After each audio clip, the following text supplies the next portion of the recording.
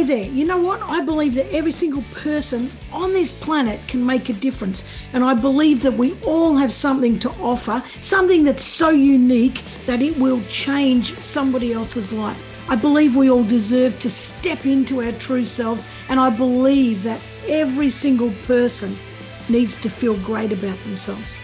I want you to step into who you truly are, and I want you to make a difference for somebody else and for yourself. And I don't think it's that hard. It's a matter of putting one step in front of the other and just taking action. And I'm interviewing guests that have done just that. I'm Karen Vaughan. This is the Get Off the Bench podcast, and here is where you can make that decision to make your life count. It all starts with you saying yes.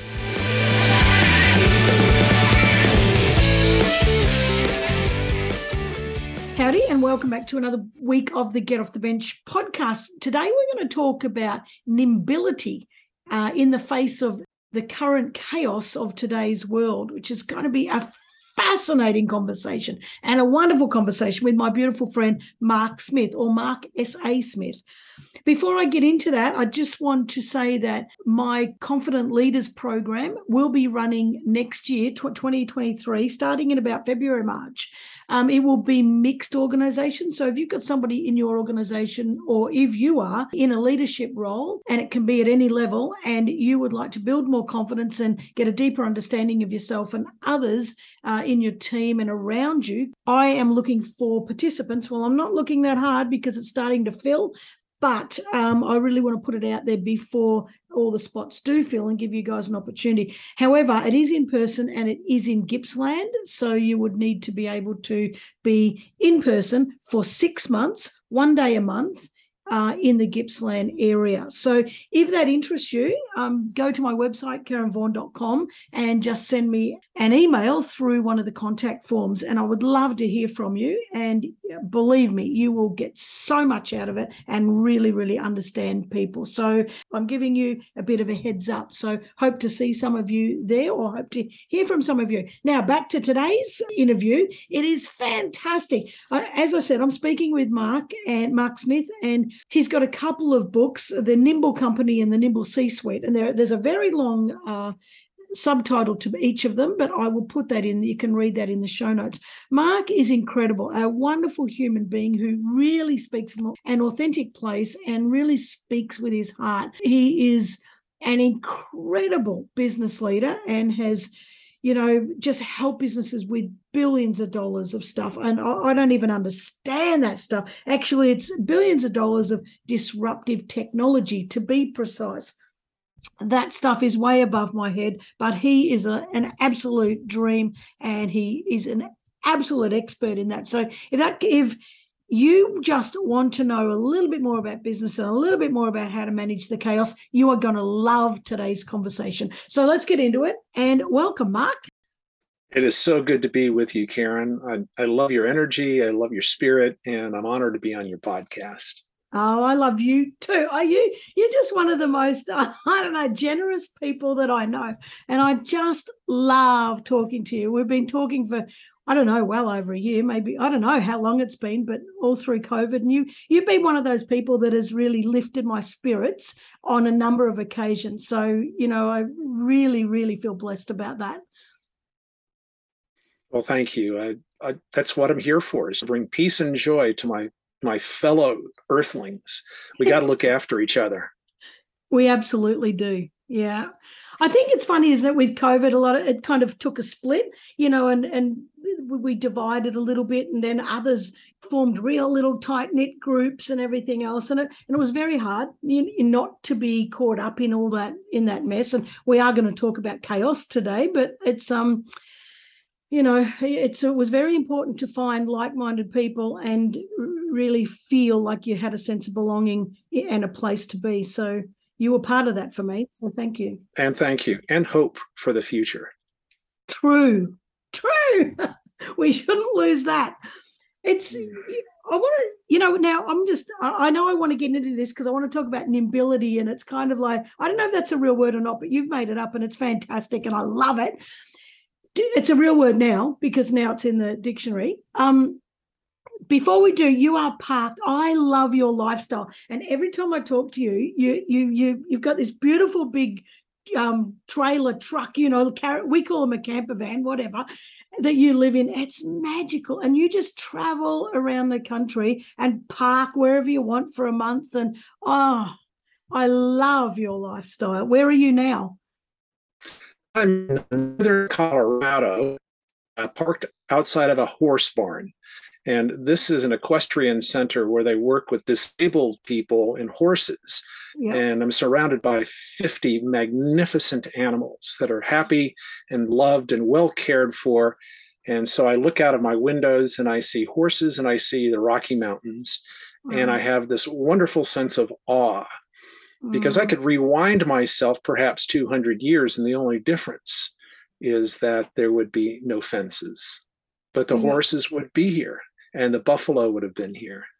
And part of my lifestyle is to move me out of my comfort zone every day. When you're a nomad, your world is different. Every day is a different world. And when I relocate to a different location, and I go where I'm inspired, so it's going to be something that's going to be interesting, and there are people I need to meet and experiences I need to have. And I don't know where the grocery store is. And the most important thing. Not really. Well, fortunately, I'm well stocked, and I could go for quite a while without needing groceries. But it is nice to have fresh cream for my tea. Yeah, that's true. What about the flies? With all those horses, there's got to you're so right. These horses, of course, are fly magnets, and horses live with flies for about 3/4 of their year, and then flies die off when it gets cold. And flies are my spiritual animal. We don't choose the animal; they choose us. And I tend to draw flies, and it's not because I don't shower. They just seem to like me. And instead of having the fly anger me, I say, okay, you're part of creation, and if you're here to teach me something, and if that just is patience, I'm okay with that. Yeah. So if a fly lands on my forehead and I ask it to come back later, that's what's going on. I wouldn't be asking it to come back, but my spirit animal must be mosquitoes then. Well, that's an interesting question. I don't know if we have enough time to talk about the spiritual implication of mosquitoes, but well, I seem to attract them, but I think I'd rather my spirit animal be a unicorn. But never mind. Wouldn't that be lovely? They'd each out a house and home, but yes. Oh, that'd be great. And if you get a little bit, we were just saying before we got on, the internet was, chopping and chopping out here and there. And Mark said such a great point. But isn't it wonderful that we can chat all the way across the world, even if we have to have a few little dits going on? I agree with you. It's bloody marvelous. Marvelous. It is. I'm using Elon Musk's Starlink, which means that I can get internet service to a really fairly high degree of quality anywhere that I'm camped. That's mad. And that was really one of the things that enabled this lifestyle, is that I can do work literally from anywhere. Wow. And so it allows me to be in places where I have a sense of awe and reverence. Yeah. And still work with my clients, and that's the goal. Yeah. Push the comfort zones, feel awe and reverence, and then use that state of being to help uplift my clients. It's funny because I've thought about that often, like having an online business and, being able to travel anywhere you want and still do your work.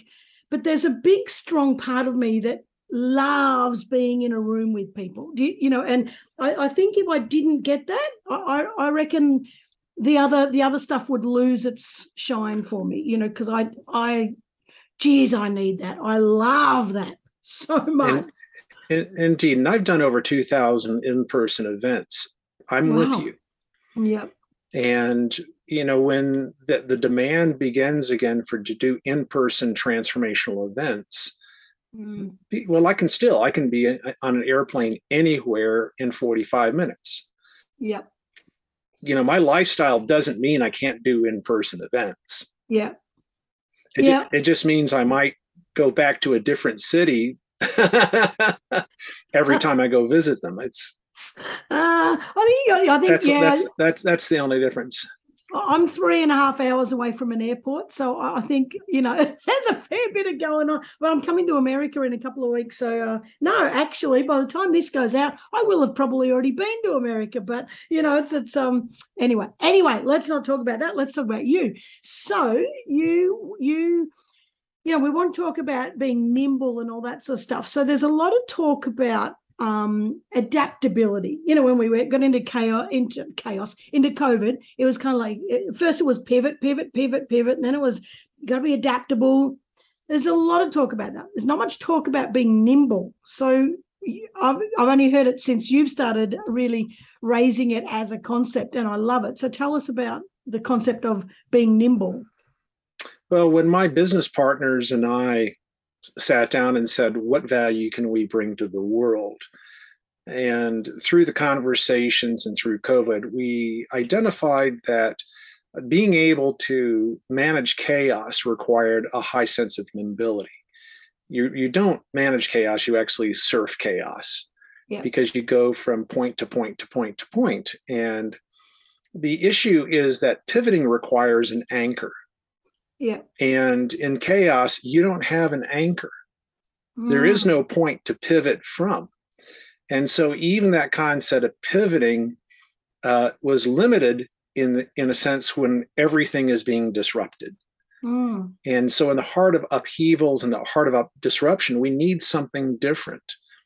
And as we had extraordinary conversations about that, what we settled on is the concept of nimbility. And yes, we made it up, but we needed a word to describe the capacity to be nimble. And nimble, by our definition, is the intersection of innovation and resilience. And while a lot of people can innovate, they may not be able to be resilient. And while a lot of people can be resilient, they may not be able to innovate. It's the two together that allow us to be nimble. The concept behind resilience is the ability to bounce back. If you can't bounce, you can't bounce back. It's the ability to have sufficient mental resources, spiritual resources, and physical resources to take a different direction and not worry about the loss, but instead seek the gain. We can spend time thinking about sunk costs. Well, we can never get them back. We can never fix history.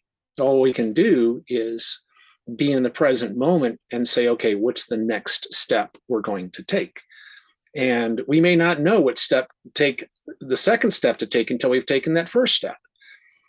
And so that's where the resilience comes into mind. And what that means is we need to be able to take on, at least for the areas in our life that feel chaotic, we need to be able to take on being comfortable with uncertainty.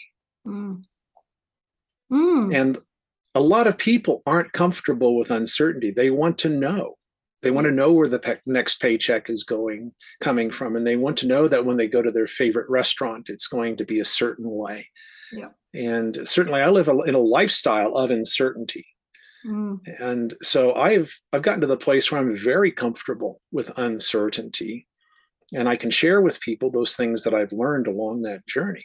And an important part of being comfortable with uncertainty is a spiritual practice. Yeah. It's the knowledge that there is a power beyond you that is benevolent. And there's a power beyond you that is willing to support you when you don't know where your support is going to come from. Yeah. And for some people, that's not possible. And for other people, that's how they live. And it's not a judgment of goodness or badness. It just is an observation that the most nimble people that I know happen to have an active spiritual practice. And for them, faith helps them manage uncertainty. Yeah. Well, it's funny, isn't it? Because I'm not religious at all, and I don't believe in a God, but as such, as like some religions paint that as a person, and I just don't believe in a person. But I believe in universal connectedness, and something greater, a greater energy than all of us, and that we're all connected to it. So in essence, it's kind of the same thing. But it's having that faith in something, an energy that's got your back. An energy. Yes. Working behind the scenes. Yeah. Yes. In fact, the energy got your back. I don't care what you call it. I don't care how you label it, but knowing that there is an energy that's got your back is what allows us to handle uncertainty. Yeah. Yeah. And so it's yes. We should coin that. Got your back. The God that's got your back. I love it. I also love you talking about resilience too. And I want to offer just an extension of that. And I think that I believe that the most resilient people are the ones that have a sense of optimism sitting there, because when you can hope for it, when you can believe that something better is around the corner, it gives you way more motivation and grit, to bounce back. Because if you can't see, if you haven't got the capacity to believe that something better is coming, there's not much motivation to bounce back. There's optimism underneath. Just, I know for me, I'm highly resilient, but I'm highly optimistic that there's something better around the corner, and it's. Well, yes, and that's a really excellent point. Optimism brings resilience. Yeah, and we all believe at some level a certain type of future exists. Yeah. And if we worry, we believe that the future that is going to exist is one that's undesirable. Yeah. Worry is anticipating an undesirable experience. Yeah, that's what it is. Yeah, and confidence is the opposite of worry. Confidence is expecting a desirable experience. Yep. And it doesn't make any difference which one you choose. You're probably going to get it. Yeah. Just because of the law of attraction. It's whether you want to call it the law of attraction, whether you want to go down that path or say that's a crock of shit. Whatever narrative you've got, whatever belief system is active in you, your reticular activating system is going to seek it out no matter what, and it's going to appear. And it is so damn important. And we're all going to have negative thoughts because we're all sitting on a negative bias. That's human. But it's whether we catch ourselves, and say, hang on a minute, I'm sitting in this negative space. All right, that's a bad narrative. Just chuck that narrative out. Let's switch it over to something. I shouldn't say good or bad because I don't like to label things good or bad in that sense, but we are all going to experience negativity. And it's whether we can alert ourselves to it and recognize it and then do something about it well, sure. Negativity, negativity is part of our experience on this planet. Yeah. And the question, what do we feed ourselves? Do we feed ourselves negativity or do we feed ourselves positivity? And the media is 100% negative because that's its business model. Its business model is to scare the living hell out of you so that you sit through their advertising for some pharmaceuticals or legal services or other things that are going to help reduce your anxiety. And so what that means to me is that I just can't consume media. Yeah. It does not feed my soul.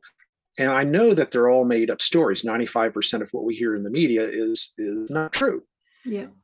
There may be an element of truth, but there's enough non-truth to it that it's not worth it. And that is also the case for most social media. I just can't consume that because it pulls me in a direction that doesn't feed me. It's not something that I desire. And then the second way we can insulate ourselves from that negativity is make sure that we hang out with people that are optimistic. Yeah. And a listener might be thinking, oh, but you're being naive, you're being a Pollyanna. And the answer is, okay, if that's what you feel, I'm fine with you having that opinion. And I dare you for 1 month to go on a media diet where you don't consume any media and see what happens to your level of happiness and see what happens to your level of anxiety. Yep. And prove to yourself or prove me wrong. I'm just as anxious not watching this as I am watching the news. But as Mark Twain said, if you don't read the news, you're uninformed, and if you read the news, you're misinformed. Yep. I like that. Well, I haven't watched the news for bloody 10 years because I can't stand it. I'm sure there was the hurricanes in Florida. I've got friends in Florida, so I checked that to make sure. Just wanted to see where it had hit and all that sort of stuff. Well, we could, well, of course, but we can do check-ins, right? Yeah. I mean, it's okay to check in. Yeah. But don't consume. That's that's part of how we remove that negativity, which allows us to build that resilience. Yeah. So, and that's really what we're talking about is, okay, how do we protect our resilience? That's what this entire conversation has been about. Yeah. And it's funny because, you said, I watch the news, which tells me to get pharmaceuticals, to go to a lawyer and to reduce my anxiety. In actual fact, you wouldn't have anxiety as much if you weren't bloody consuming all this stuff, and it's kind of like just I'll feed you something that's poisonous and then I'll give you a Band-Aid to make you feel better. But if we were just living a more healthy life, without consuming all that poison, we'd be in a better state. Anyway, we could go on about this forever because I hate we can stuff. but the point is that that's we have to call it out for what it is. You want more resilience, stop consuming negativity. And if you want more resilience, you start thinking about there is a power in the universe that's got your back. Yeah. Because that universe is going to make sure that if you're willing to leap, the net will appear. It always absolutely does. Yes, it always does. It always does. I can't tell you, I've got a sign up here. For God's sake, Karen, tell the universe what you want.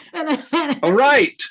And I have it there because sometimes I forget. Sometimes I get like, I can't figure this out. And then I'll look up and see the sign. I'm like, okay, universe, this is what I need. And I can tell you, people will think I'm a bloody crazy bitch. But I tell you, it turns up every single time. It turns up every single time I ask for it. Every single time. Every single time. It's sometimes within minutes. It's I want answers to things. Yes.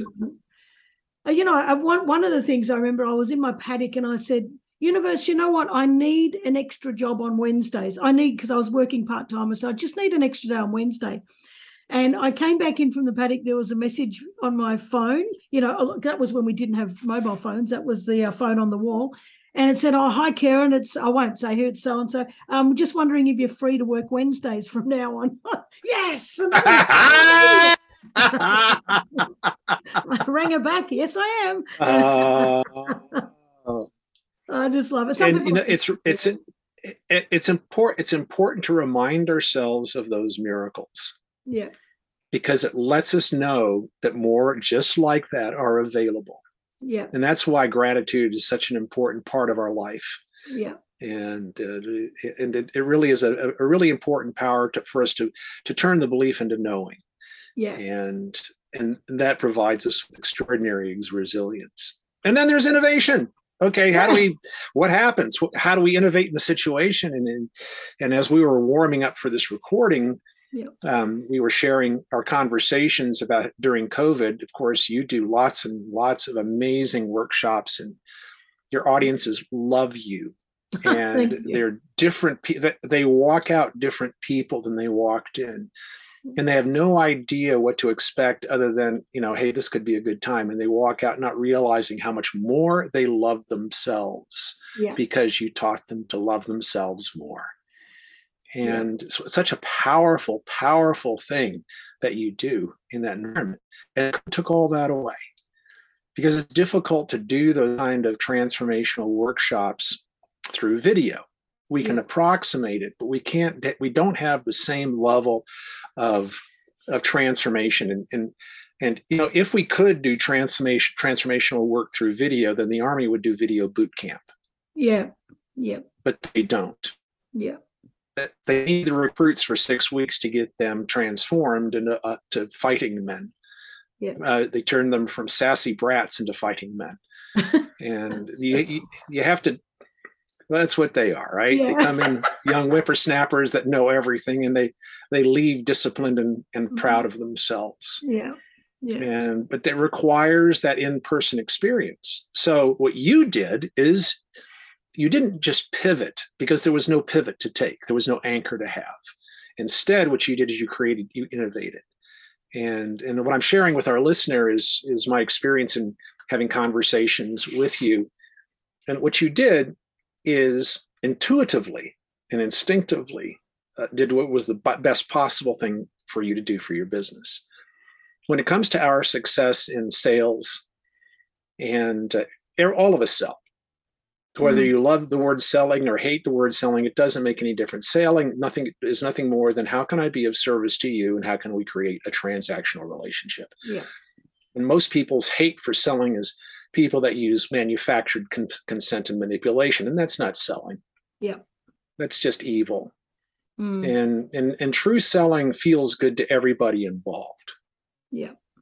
So what you did is the three factors of success in selling is half of our success is the motivation we're speaking with. Do they need the value you bring? Yeah. And if they don't, it's not a sale. You're not rejected. They don't need it. That's all. Yeah. And then 40% of our success is the relationship we have with them. Do they believe us? Do they trust us? Do they think we have their back? Yep. Because even if they're motivated to consume what we do, if they don't trust us, they'll find somebody who they do trust to take care of their issues. Yeah. And then 10% is what we sell. Yeah. Customers can buy everybody they can hire another facilitator. There's just 1,000 problems. But what we took away our delivery. We couldn't deliver the product, and it removed the motivation. People couldn't do in-person meetings. Yeah. And so what you did is took the only thing you had left, which was relationship. And you spent the entire COVID season building relationships. Yep. Genuine ones. That's exactly it. Genuine relationships. So that when the motivation returned, you were top of mind. Yeah. That is innovation. Yay! You cut out right in the middle of all that. But what Mark was saying, because we had the conversation before, he was talking about that 10% is product, and just saying that the product's not there when there's when no one can buy it. So, and I love what you're saying. Well, I love that. I think I might use what you said as a pitch for myself, because I think you articulated it way better than I could ever do that. But I think you said something in there about the relationships, and that is just such to me, I don't want to do work with people that I can't have a relationship with. It's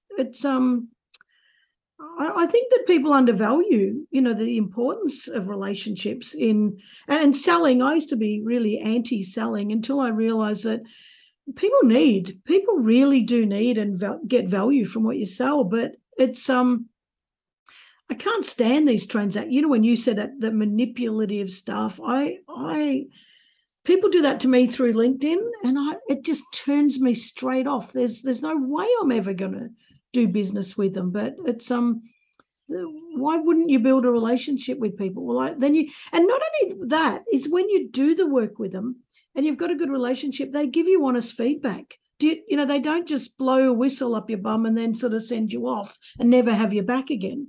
They really, really sit down and chat with you about, oh, that was great. Can we do this next time, and that sort of stuff. And it's big. I think it's big, massive. Yeah. And I think COVID illustrated to us that relationships have more value than ever. Yeah. We were separated as we're pack animals. Although there are those of us that love to be loners, we're pack animals, and we need to have the human interaction. Yeah. And we've been craving it. Yeah. And I was talking to somebody who the association for the first time in 3 years is having a meeting, and they are so oversold because everybody wants to get back together again. Yeah. They hunger to hug each other's neck. Yeah. and they hunger to sit down and have a meal and laugh and tell stories. And so the relationship is back as far as, we've been resensitized to that. Yeah. We just had our Girls with Hammers conference last week and 2 weeks ago. Anyway, just gone, and it was fantastic, and everybody was just so huggy. And last year we just squeezed it in just before we got locked down the week after, so we just squeezed it in. But people, you're right, people crave human connection. They really do. Anyway, we keep talking about me. Stop it, Mark. We're supposed to be talking about you, because well, you're so kind, but I want to point out that I'm using you as an example of, you practice what I preach. Yeah. And and your listener knows you better than I know you, or they know me rather. Your listener knows you better than they know me. And so by using you as an example for these principles, they can grasp it really quickly. So I'd rather tell stories about you to illustrate my points. Thank you. That actually makes sense. Yes, and I'll take it all.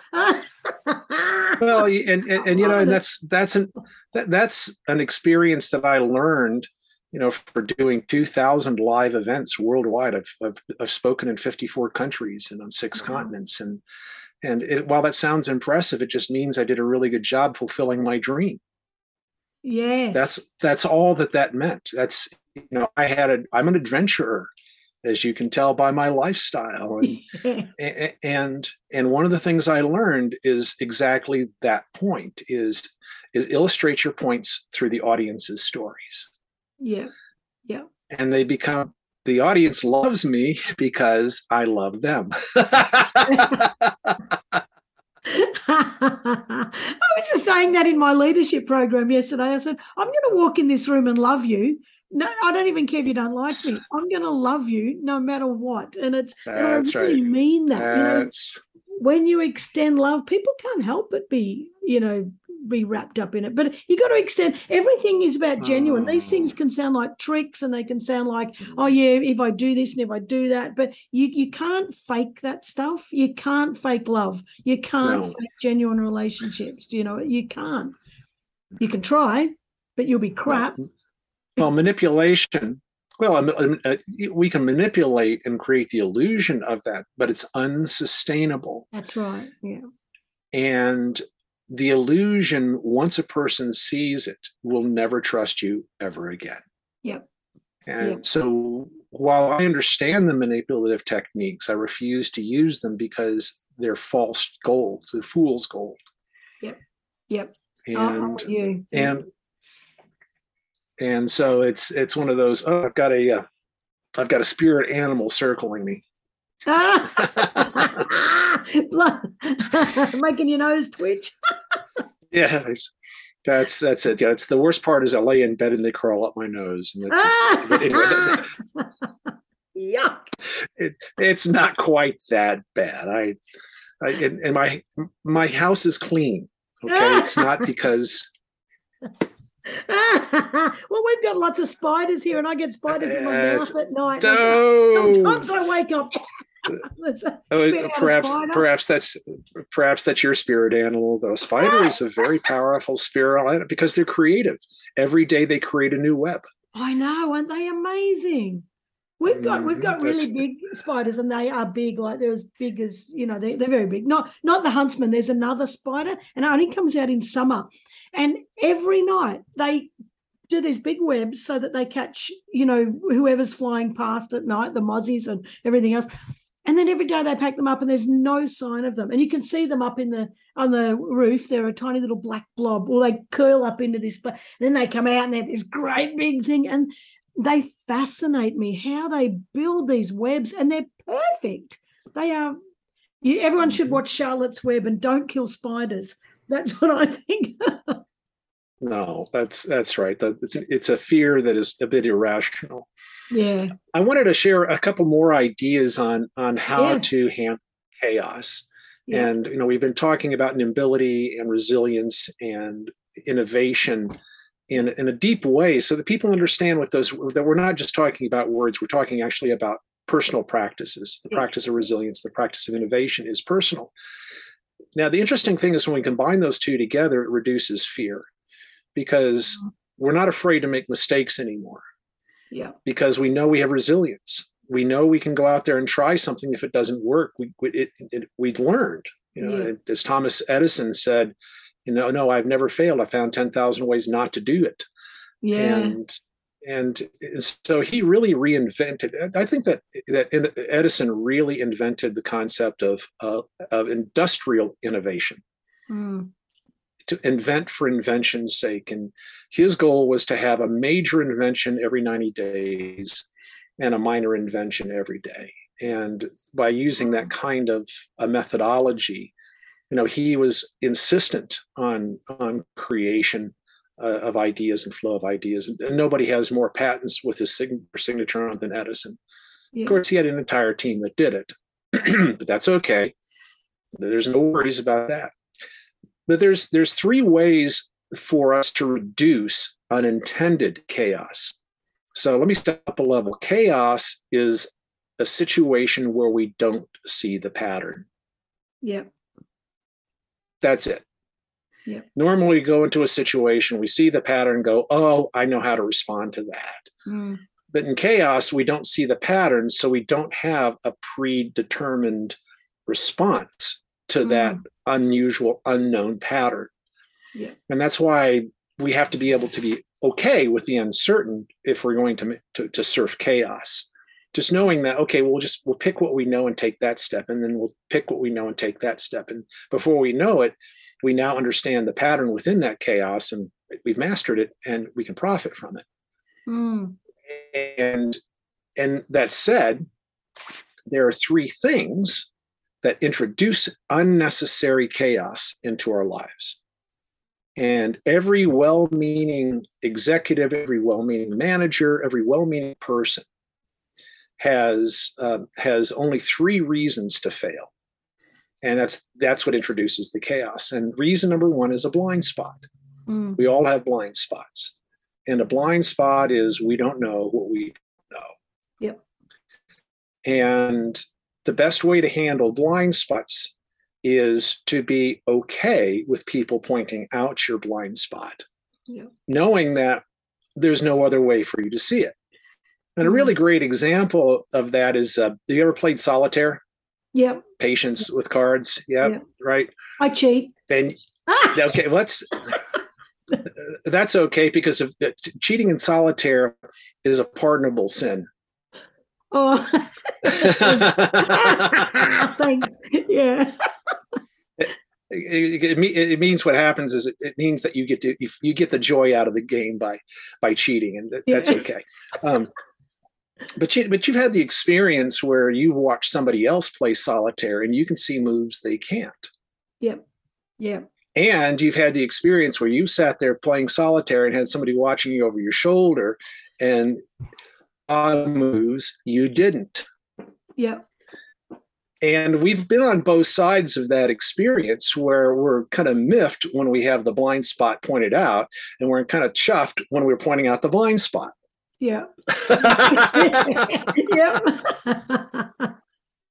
And what we have to do is just overcome that, realizing the other person is our legal cheat code. Yeah. Yeah. Right? That other person is allowing us to play better because they see something that we can't. Yeah.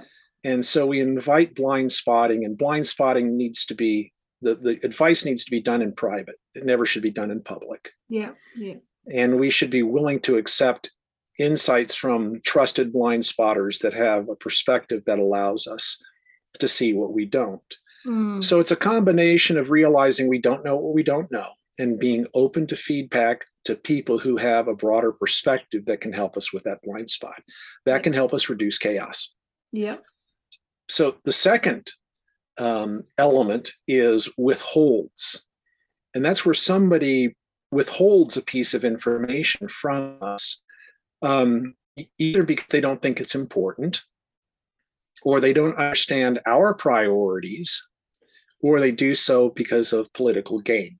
Yeah. They have a power over us. And so in business, we have to create a culture where withholds are unacceptable. And there is no culture, and there's no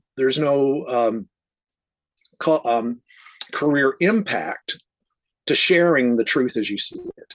Mm.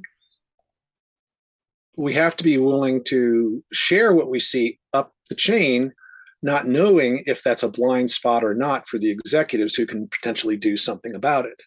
Yeah. Now, part of the concept of withholds is that we share the information without attachment to what's done with the information. Yep. It is only our responsibility to report it as completely as we understand, and then rely on who we share it with to do what they need to do with it. Mm. But removing withholds is an important component, and it's also a part of a powerful relationships. Both blind spotting and withholds are important to having powerful, complete relationships. Yeah. And so, we don't discuss those topics, create withhold holes, and where they create blind spots. Yeah. And then the final one is misunderstandings. Yeah. And in misunderstandings, typically it's because we're still hanging on to a cultural belief that is true, but no longer useful. Mm. Or true, but incomplete. We don't have enough information to really do a judgment. Or true, and we have new data.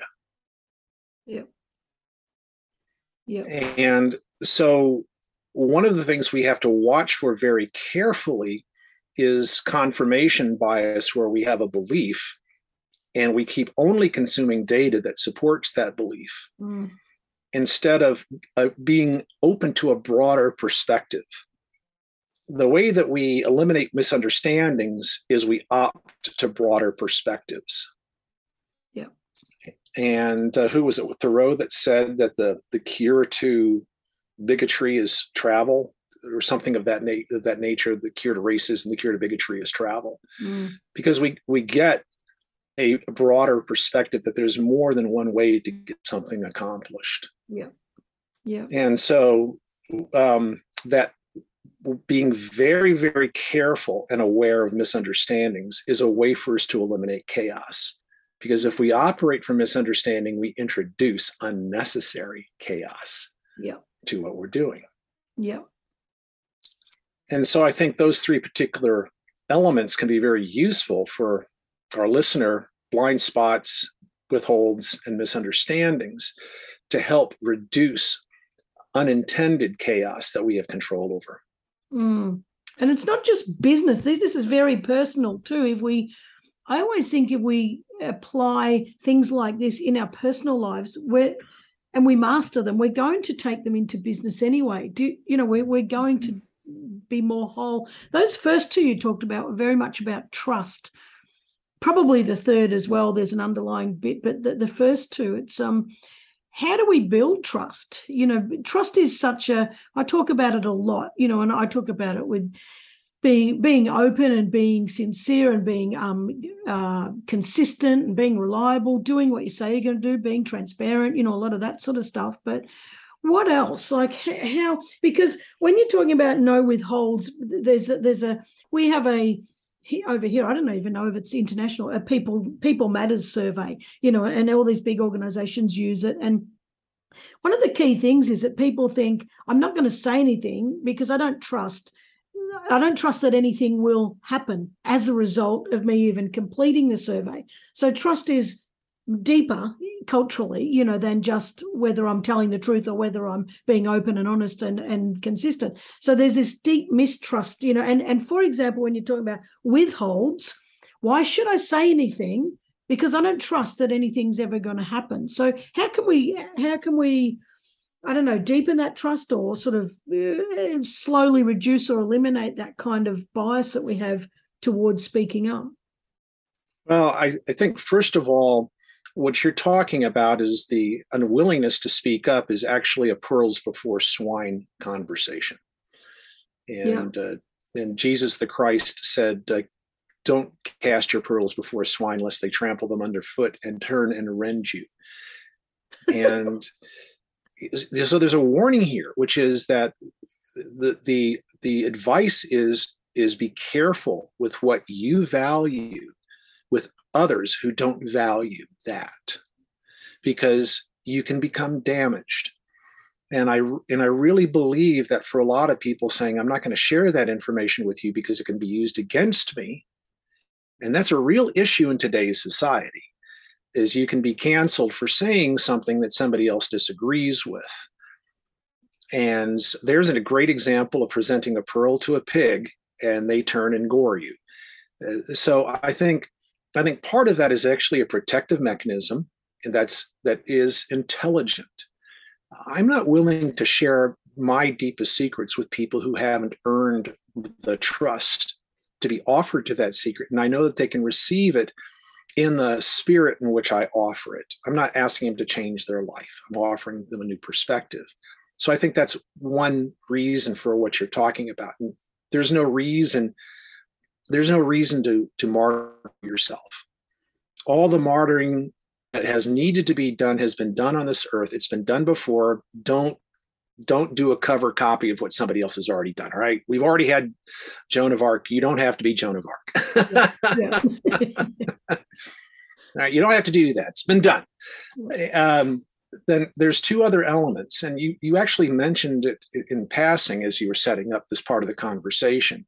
And that is the fastest way to trust is consistency. Yeah. Consistency of behavior is how we build trust. And when we see somebody become inconsistent in their behavior and inconsistent in their speech, then we start to mistrust them. And that's where you have to have complete integrity, which is the alignment of your thoughts, your words, your physical actions. All of those things being in alignment is what allows us to have trust. Mm-hmm. And those of us who have a high level of intuition and empathy, as you do, you're an empath, and I can feel you because of that. You will not trust people because your empathic nature says what I am feeling and what they're saying is out of alignment. Yeah. And you have to trust that. And if anytime that you break the trust of your own intuition, you will get damaged. Mm. So trust your intuition. If you think the person isn't authentic, great. Just disconnect. It's time to go someplace else because you can't fix them. Yeah. So, I love that. Oh, done. All right. I'll let you comment, but I also want to get one more point in before we wrap up our show. Yeah. Okay. Yeah. But I do want to hear what you have to say. That's fine. Go on. All right. The next one is trust and verify. Yeah. Yeah. And that's how we raised 5 children. We trusted our children, but we also verified. Yeah. You know, if they were supposed to be at a friend's house, we'd call over to the friend's house and make sure they were there. Yep. I wish we could do that. We'd be our kids are bloody shooters. No, we do check up, but don't tell anyone. Well, of course not, right? But that's that's how we and without that verification, what happens is that we invite them to. To have bad behavior. And as Scott Adams points out, is that if people believe they can get away with bad behavior and there's no punishment for bad behavior, then bad behavior happens 100% of the time. Yep, that's right. Yep. So we have to validate trust. It's because it's how we maintain our trust. Yeah. Yeah, that's exactly right. I'm with you 100%. And I just, because and when you go back, I just want to go back because I don't want to miss this comment, but I absolutely, it's about validation, is that when you're talking about consistency, and you said it very early in this conversation about chaos, is that our brains look for patterns, and our brain looks for, if this pattern occurs, I already have a response, a default response that is going to, respond to that pattern of events. And when you're talking about consistency, yes. And it worked last time. Yeah, that's right. So we continue to do it until it burns us, or continue until we work out until we've got a blind spot there and we should fix it. But it's with the consistency is that if we show up consistently and then we don't, that's, you're talking about mistrust. It's kind of like, well, I was expecting this series of events and this pattern from this person, and then suddenly they're not, and now I don't know. I don't know where to go with this, and therefore I don't feel safe. So therefore I don't trust that anymore. And if we're validating, I just love that point about validation. It's sometimes I think trust is an action, not necessarily words, and I think the validation comes through actions. You're consistently acting in a certain way, and you're validating what you're saying all the time, and you're validating your actions through your behavior. The whole thing goes together beautifully. I love that so much. Ken Eikenberry says that trust is a noun and a verb. Yeah. And the more of the verb you deliver, the more of the noun you get. Oh, that's great. Yeah, that is great. That's so true.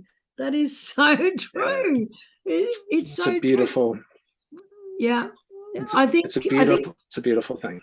It is a beautiful thing. I see a lot of trust going one way, and from leaders, and they're like, but I'm saying I do trust myself, and I am saying the right thing, and they should trust me. And I'm like, if you're saying the right thing and you're doing it behind closed doors, they will never trust you, because they need to see it in action, and it needs to be consistent, or then they're just not going to trust you. Even if you think you're being honest behind closed doors and on a piece of paper, it's never going to translate to another person experiencing that trust. And given the fact that a substantial portion of any audience that you address is going to have a certain level of empathic capability, yeah, they will know if you are true to your words. Yeah. There's something else that we can do to help with that, and we talk about it in both of these books, and that is accountability capable agreements. Yeah. And where we create an agreement where we discuss what we'll deliver and the details of that, and when we'll deliver that, and what will happen if there is a failure. Yeah. And so we can increase our level of trust by operating from accountability capable agreements. We can do it with each other. We can also do it within organizations. And that one thing can substantially increase the trust of a team. Yeah. Everybody's got to agree to doing accountability capable agreements. And when they do, it becomes part of the culture. And when they do, the trust goes through the roof. Yeah. Because we all know that we've agreed to a certain type of behavior and a certain type of remediation if something happens that we don't deliver on our agreement. Yeah. I love that. Now tell us about I'm not changing subject, I'm sticking with it, your books, The Nimble C-Suite and The Nimble Company. And they've both got very long subtitles, but they do, but they do. Well, these they're better together. They were just released last month. Yeah. And I co-authored this with the amazing Dr. David Gruder, the Mr. Integrity. And he was such a treat to work with. These books are designed to help organizations, large and small. And while you say, well, we don't have a C-suite, we're too small to have that, it doesn't really matter, because it's the blueprint to how do you grow a corporation to a size where you have that type of structure, because every function of the C-suite has to be executed by the entrepreneur. And so to understand what those roles are and to be able to intentionally role switch is very helpful. And that's what the Nimble C-Suite is really all about, is what is the mindset required to do those critical jobs in business. Yeah. And so for people that say, I hate to do this function, well, this book might help you to get into the mindset to be able to do that function in a state of flow. Yeah. And then the Nimble Company as its companion talks about how do you how do you handle chaos in business? And this book is really all about execution risk, which are the chaotic elements that cause an organization to fail, large or small, doesn't matter. All these elements are there in everybody's life. Yeah. Yeah. And so what we do is teach people how to become upheavals literate, which is about chaos, how to step into chaos, how to fix chaos. Mm. And if you're in a larger company, this can be a real lifesaver. If it's a small company, it can alert you to things you need to think about to keep you out of trouble. And we talk about blind spots and how to create a blind spot in culture and a number of other elements. So the book is not an article fluffed into 200 pages, as a lot of business books are. Yeah. Yeah. Our reviewers tell us it is a blueprint. Whether if you're small, this is the blueprint on how to get big. And if you're big, this is the blueprint on how to get bigger. Yeah. And so we've brought these books to the world to help people embrace this transformational economy we're in, where relationship and authenticity is more important than the experience. And then we have a small boutique consulting company to help organizations with that. And our big, hairy promise is that we will help you. If you have a C-suite, we can help you become the market leader in 3 years or less. Wow. Wow. That's a big, hairy promise. But I know you've done it, because you've helped companies with billions of dollars of stuff. And I have every faith in you. And this comes back to that trust, doesn't it? Because you're saying that, and some people might think, oh, who can do that? That's just too much. But you've consistently shown over the years that that is exactly what you do. And I think it's amazing. I don't know how you do it, but you do it. And that consistency and that trust says that if you put Mark on for 3 years or less, you will grow. You will achieve that result. So, and you've written hundreds of other books, but no, keep talking about this. I like your promise. One of the things I wanted to point out is that myself and my 3 co-founders have each brought companies to market leadership, all using different methods. Yeah. My method was through sales technology, and one of my co-founders did it through customer service technology. Yeah. And another one did it through behavior change marketing technology. Yeah. And another one did it through executive leadership up-leveling. Yeah. And the difference is now the 4 of us working together will use whatever blend of those 4 are required by our clients to achieve market leadership. And so it's not a one-size-fits-all program. You may not need but one of those 4, or you may need all 4. Doesn't really matter, because it's not a program. It's a platform of principles. I love it. And that is called Nimbility Works. And the website is nimbilityworks.com. So I've just stolen your thunder, because at the end I'm going to ask you, where can people find you? But no, you didn't. You just gave me a glorious endorsement. Well, it's a wonderful endorsement. It's just I just love what you do. Like, as I've said, like, one, I absolutely trust your skill and knowledge and expertise in business. Absolutely trust it.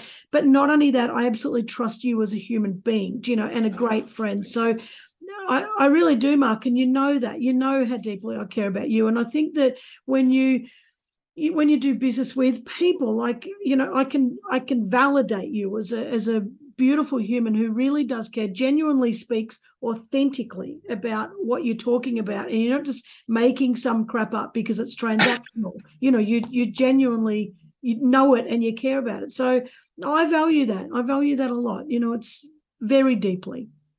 Really good. And the feeling is mutual as we have this lovely love fest at the end of this conversation. And I truly do. I think you're amazing. I love the work that you do. I love you as a soul and a human being. And I'm honored to have you as a friend. And we don't talk nearly enough. I know. Damn, living on the other side of the world. Bloody time zones. I know we don't. Right. We have the most in-depth conversations, and I value every minute of those. You're amazing.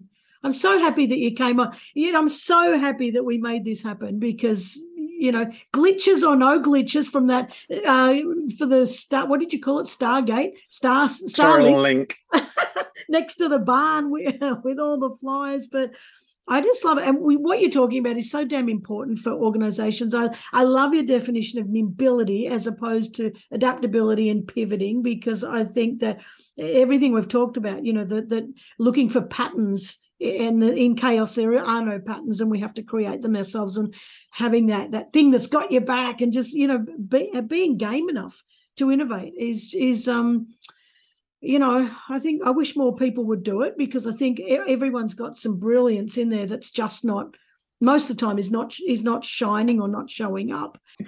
And the trust and consistency, the resilience, like everything you talked about, it's just, the other thing I was going to say too is that I think that we're talking about a lot about authenticity in there, and trust is such a big part of authenticity. But I think that we spend so much energy not being ourselves, and it is so much less energy to be authentic. And the energy that you generate through being authentic is really this pure high frequency buzz energy. And I don't understand. I do understand, because I understand all our beliefs and all the stuff that experiences, and we've been hurt, and I get it. But I just wish we could get everybody saying, well, this is who I am. Like it or lump it, this. And I don't mean to harm people. You don't come out and say, Never. This is who I am. Never. Bugger you, I'm going to trample you. That's not it. Never. Well, let me offer you an insight that I've gained at my age of sagacity here. And you're a sage and I'm a sage. And the role of a sage is to extract other people's wisdom. It's not about our wisdom. It's about helping other people discover their wisdom. But we can only do that through our perspective and our wisdom. But here's the point, is to be a sage. You don't ever desire to impress somebody. Yeah. And the fastest way to authenticity is do not feel like you need to impress somebody else. Yeah. Because that desire to impress somebody creates a mask, and you're going to present an illusion of who you aren't. Yeah. And that is going to start the relationship out of trust. That's good. That's really good. Thank you. It's a lovely thing. It was so much fun. Somebody that both of us know, we speak every month just because it's so much fun. And she said, what's different about this phone call? I'm not going to try to impress you. Yeah. And it was the best phone call, the best conversation. Yeah. I absolutely love it. You and I do know a lot of similar people, and I absolutely love it. Mark, I'm going to have to wrap up, because otherwise, yes, of course, 6.5 hours. Where can people find you? Well, there's two ways to do that. If you believe that something I've said today triggers you and says, I really need to talk to Mark, I think he can help me with a situation. He can provide some perspective that will really get me through that. Call me. Yep. 719. It's I'm in the United States. 719-440-0439. That's my cell phone. Yep. It's sitting right here, and you will reach me. And the best thing to do is actually text me first and say, I saw you on Get Off the Bench with Karen, and I really would love to have a conversation with you. Yeah. And we'll have a conversation as quickly as we can. I'll talk to anybody. I'll give everybody. I'll invest 20 minutes in a relationship to see where it goes. Yeah. Because after 20 minutes, we'll figure out whether we got chemistry or we don't. Yep. And now you're probably thinking, Mark, are you out of your freaking mind? You're handing out your cell phone and inviting people to call you. Aren't you going to get all kinds of crank calls? No. The calls of people who reach out to me are those who really we can do something. Yeah. And I count on the power that has my back to do call blocking for the people that can't. Yeah. Yeah.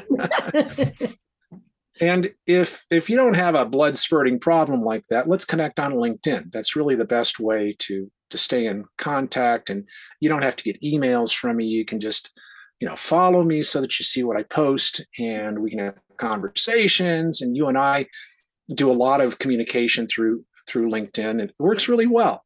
Yeah. And so the fastest way is to type into your browser Marks, M-A-R-K-S, on LinkedIn.com. And it'll take you directly to my profile. I'm Mark S.A. Smith, but with a lot of Mark Smith, sometimes it's hard to find. So Marks on LinkedIn.com will just take you straight to my profile and say, hey, I heard your conversation with Karen. I think that you're absolutely full of horse hockey, being at the farm. And those are the kind of people I need more of in my life. I love it. And people can also check out nimbilityworks.com to see what you're doing there. Absolutely. Well, and we actually have an extraordinary document that you can get from our homepage, which is a strategy roadmap. How do you create an effective strategy day to create the strategy for your company? And we step you through how do you set it up and how do you run it, and questions to ask to help find that strategy to have the best year ever. Oh, fantastic. Fantastic. And you can get the 2 books from the website and also from Amazon and that sort of stuff. But I have got, and from media.nimbilityworks.com, but I will put all those links in the show notes anyway, so people can reach out to you. But Mark, I've absolutely loved this. Thank you so Likewise. Likewise. You always extract out of me something that's interesting and lovable, and your energy is so contagious. I love having our friendship, and I love supporting you in what you do in your world. Thank you, Mark, and ditto back to you. You're absolutely gorgeous. So we will try not to leave it too long before our next conversation, and thank you very much for joining us. A delight. Thanks for inviting me. Happy trails. Thanks, Mark. Oh, guys, I hope you enjoyed that as much as I did. I know there was a lot of laughter and a lot of pulling Mark off the subject, especially talking about cheating in solitaire. But that was a great conversation. And I love the fact that his books and his whole conversation is not just about business. I mean, if you are a business and you've got a C-suite, and well, even if you haven't, if you're just a company and you want to get bigger in any way, I reckon get those books. It's so relevant to just everyday people, everyday life. We are living in this situation of chaos. And is it chaos or is it our perspective? And I don't know. But the point is, we are caught up in chaotic moments, chaotic energy because of what's happening in the world. And as Mark said, to master it, it's kind of at the intersection of innovation and resilience. And as we said, trust, we talked a lot about trust, and that is a really big thing. But I hope you got so much out of it. I hope you enjoyed the energy. I don't know. I really would love people just to, go follow Mark and talk to him. If you are drawn to him, do ring him or do connect with him on LinkedIn and really enjoy his company, because he's got so much to offer. And I don't know, he's been such a valuable friend to me over COVID, and he's really helped me a lot, and just having that whole thing about, I'm not going to impress you, just having a conversation where you can be honest about a lot of stuff. Mark's been a really, really, really authentic, genuine soul that has really given me a lot of little insights at times when I've really needed them. So, talk about trust and validation. He genuinely is a beautiful person. So I hope you've enjoyed that. I hope you got something out of it. And please go follow him. All the links will be in the show notes. And again, thank you very much for joining me again for another week. I will catch you next week. See ya. Thanks for joining me. As always, I hope this episode inspired you. If you know somebody who's taken courageous action to create something that's making a difference for other people, let me know about it. Go to my website, KarenVaughn.com, tinker around there, have a bit of a look, and send me a message. I can't wait to hear from you. And remember, you're worth it. Your unique talents and gifts need to be out in this world. And I'm so passionate about inspiring you to achieve that. So you've listened to this episode. Just say yes, make the decision, and put one foot in front of the other. See you next week.